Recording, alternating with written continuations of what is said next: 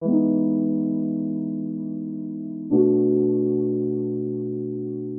everyone, and welcome back to the All Things New podcast. Thank you so much for tuning in for another episode.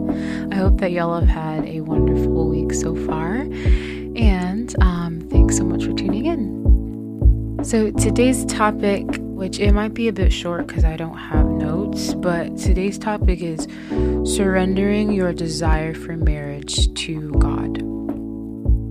So if you are, the majority of my listeners, y'all are like around my age, within like 10 years. And so if you are in your 20s and you desire marriage and it hasn't quite happened for you, it can be really, really hard to be encouraged. And it's not like you feel jealous or envious, but it's kind of like you have a desire for marriage and it hasn't happened for you yet. And you can be surrounded by people who have been married for years, who are having kids, and some of them are younger than you, some of them are your age, etc. And it can be difficult, especially if you've been praying and hoping and desiring for marriage and family, and that hasn't happened for you quite yet. And it can be really difficult if you're in that space or you're still single, where you haven't been dating, and you're just kind of like, okay, Lord, like, biological clock is ticking. It's partially a joke, but it can be difficult because we have these ideas of how our life should be and what it should be like, but God's will oftentimes differs from that, which is a good thing. But we have to be able to let go of our ideas and what we think our path should be. We have to let go of that in order for God's will to be fulfilled in our lives, because we won't be willing to be flexible if we're only thinking, I have to do this by a certain age, I have to be married by this age, I have to start having kids by this age, etc., etc. I have to have this degree by this age, I have to get my master's by this age. You can apply that to so many different things.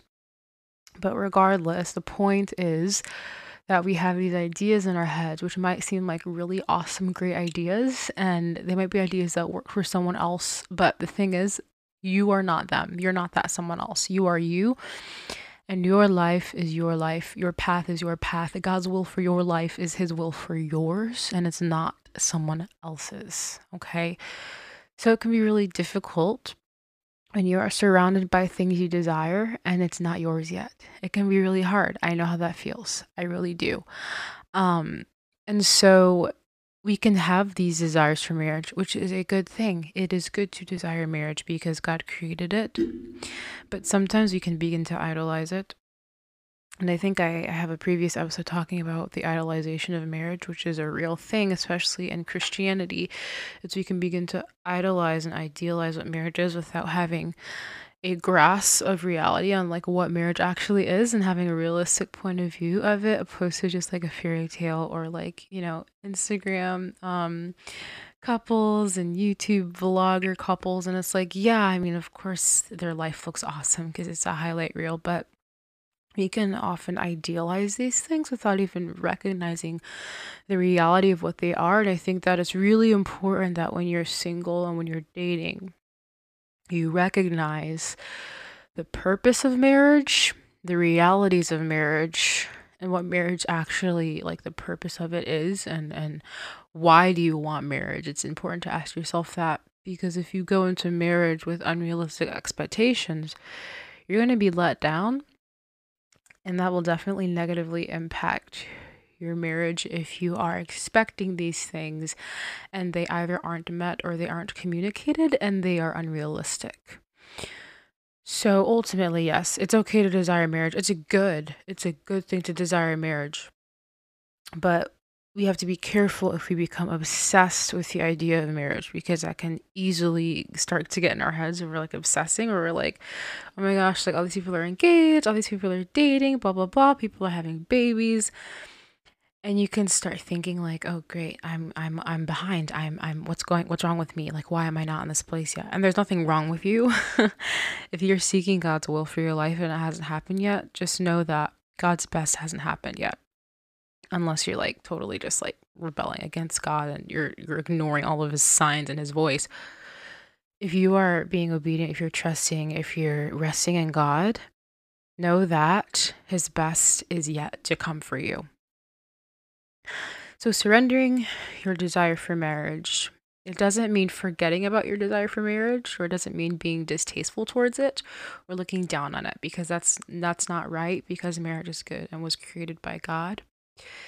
But surrendering your desire for marriage really means like you're giving your desires to God, you're submitting your will to His, and you're submitting your timeline and your ideas to Him as well.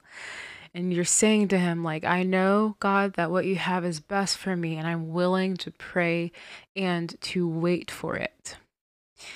And then on the flip side, surrendering your desire for marriage doesn't mean doing nothing either. It doesn't mean like, okay, God, like I surrender this to you and I'm not going to do anything until it happens. Like that's not how that works. You have to take action to a certain degree.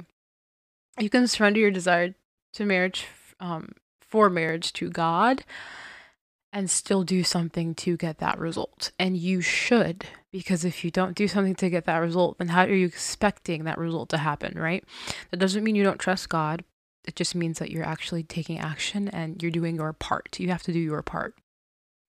Obviously, be wise, but it's like you can't just say, okay, God, I surrender my desire for marriage to you and I trust you and just do it, make it happen. And then you sit in your room all day and you don't like go out and interact with people like that's not that's not gonna work, fam. You have to put yourself out there, and you can't expect to meet your future spouse if you never meet people or if you don't have meaningful interactions with people either. That doesn't make sense. It doesn't make sense for you to expect to meet someone and you never meet people. Like you can't just like, I don't know. You have to do something about it. You have to like take action. And that does not mean putting matters into your own hands. It simply means like you're actually working towards a goal and you have to do things to get to that goal.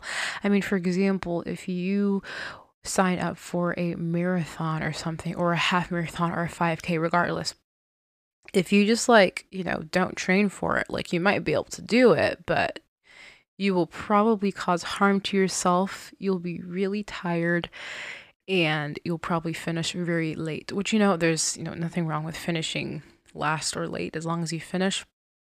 But why would you sign up for a half marathon and not train towards it?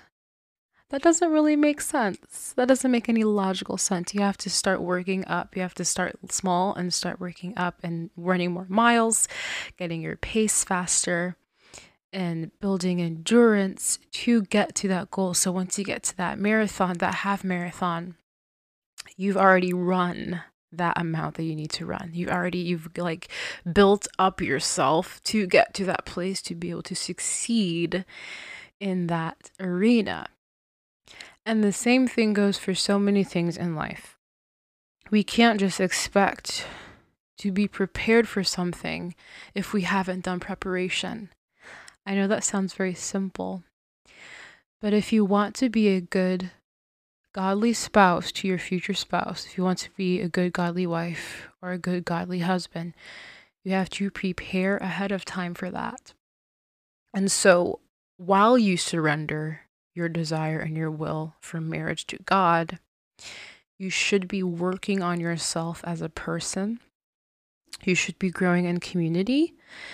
And you should be also, one of the reasons why community is so important is because you have people that can mentor you, people you can look up to, people who can give you good, wise counsel and advice.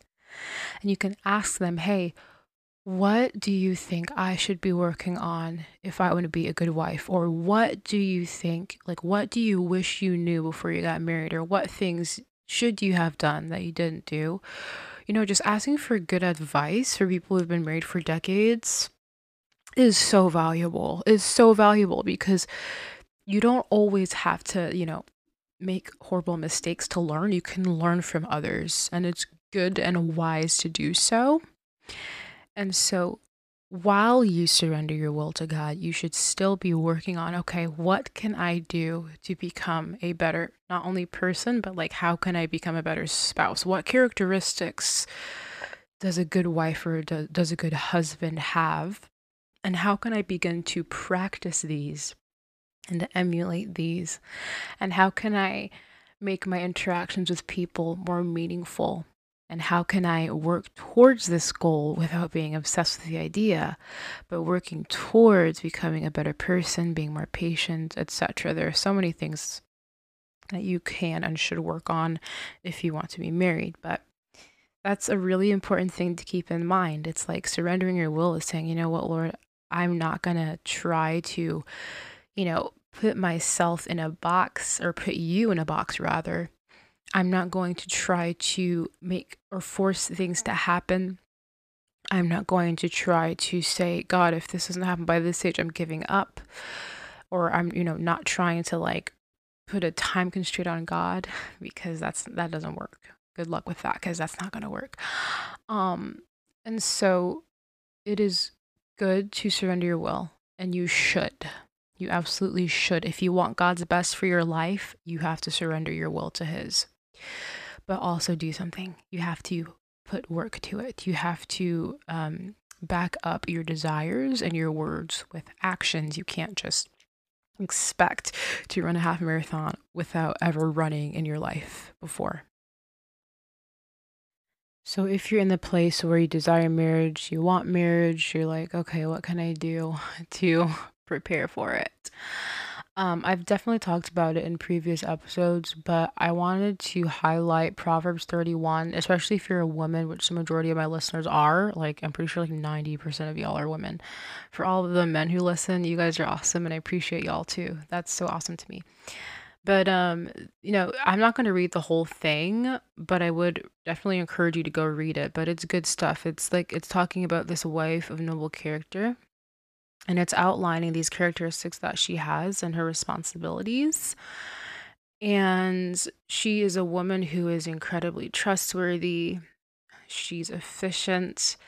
She works well. She's intelligent, and she's a businesswoman. She's a hard worker. She's strong and energetic. She makes profit. She creates things. She is generous. She's kind. She's gentle. She prepares. She prepares a lot for her family. She prepares for things ahead of time. And then one of the most popular parts of this passage is she's clothed with strength and dignity, and she laughs without fear of the future. That's verse 25. And then in verse 28, I'm just going to read 25 through the end. 26 says, when she speaks, her words are wise, and she gives instructions with kindness. A lot of these things here can be applied to how you behave in your character now. Like, you don't have to be married to act like this. Like, the thing is, marriage doesn't change people, and it's a flip won't necessarily switch when you marry.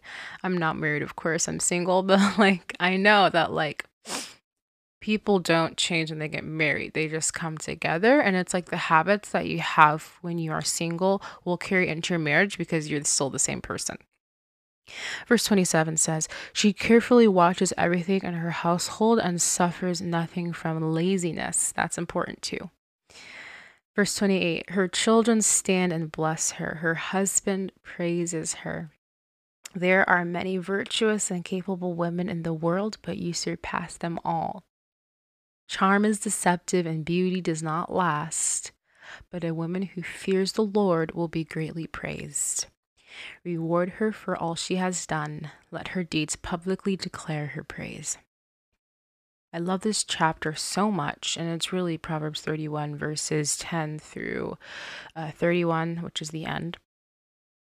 There are these amazing characteristics here that this wife has, and I bet you that she had these characteristics, that she had these things in her before she became a wife, before she became a mom. She was already caring, she was already generous, she was already kind. That's just the type of person she was.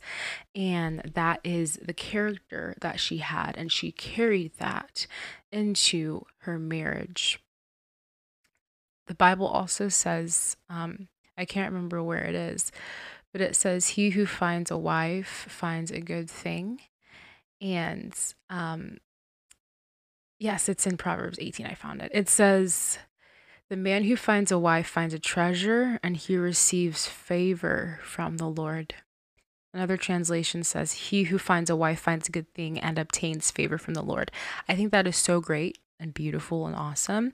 The thing about this is that it doesn't say he who finds a girlfriend or a boo thing. It says he who finds a wife. And she's already wifely before she becomes a wife, before she has a ring on her finger, before she has the title, before the wedding, before all of that. She has those characteristics, and that's the type of heart that she has.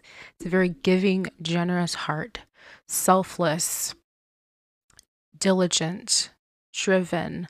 All of these characteristics should be present in you before you have a ring on your finger, before you have the wedding.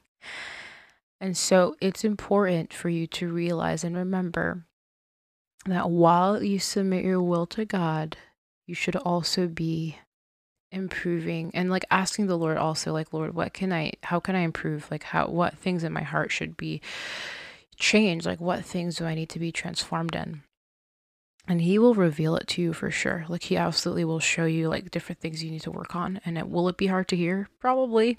Probably will be, because we think highly of ourselves. But to be honest, we aren't as great as we think, which isn't a bad thing, because the Lord works in our hearts. But there are things that need to be exposed in our hearts that are not so good, not so pleasing. And so just think about your character, the type of character that you have. Think about, is this something that will be a positive, like a life-giving thing if I like did this to a future spouse? And it's not like an obsessive thing, like obsessively thinking over your future spouse and your future life. That's not what this is. That it's like, what does my heart look like right now? And how does my heart, like, how do my characteristics and my actions, how do they benefit me? Or like, not benefit, but it's kind of like how in interactions with other people, what are these doing for me? Like, how are these characteristics helping me in my interactions, or how are they helping my interactions become more meaningful and be of higher quality? Because if your interactions with people will tell a lot about how you interact with your future spouse, because that's also a person. And so, are you speaking life-giving things? Are you being kind? Are you being gentle? Are you being patient? It's important to examine yourself and examine your heart and say, okay, I was a little short in the situation. Next time something similar happens, let me be more patient. Or, it's just important to be able to recognize the things that are going on in your head and in your heart, because those will carry on into a marriage.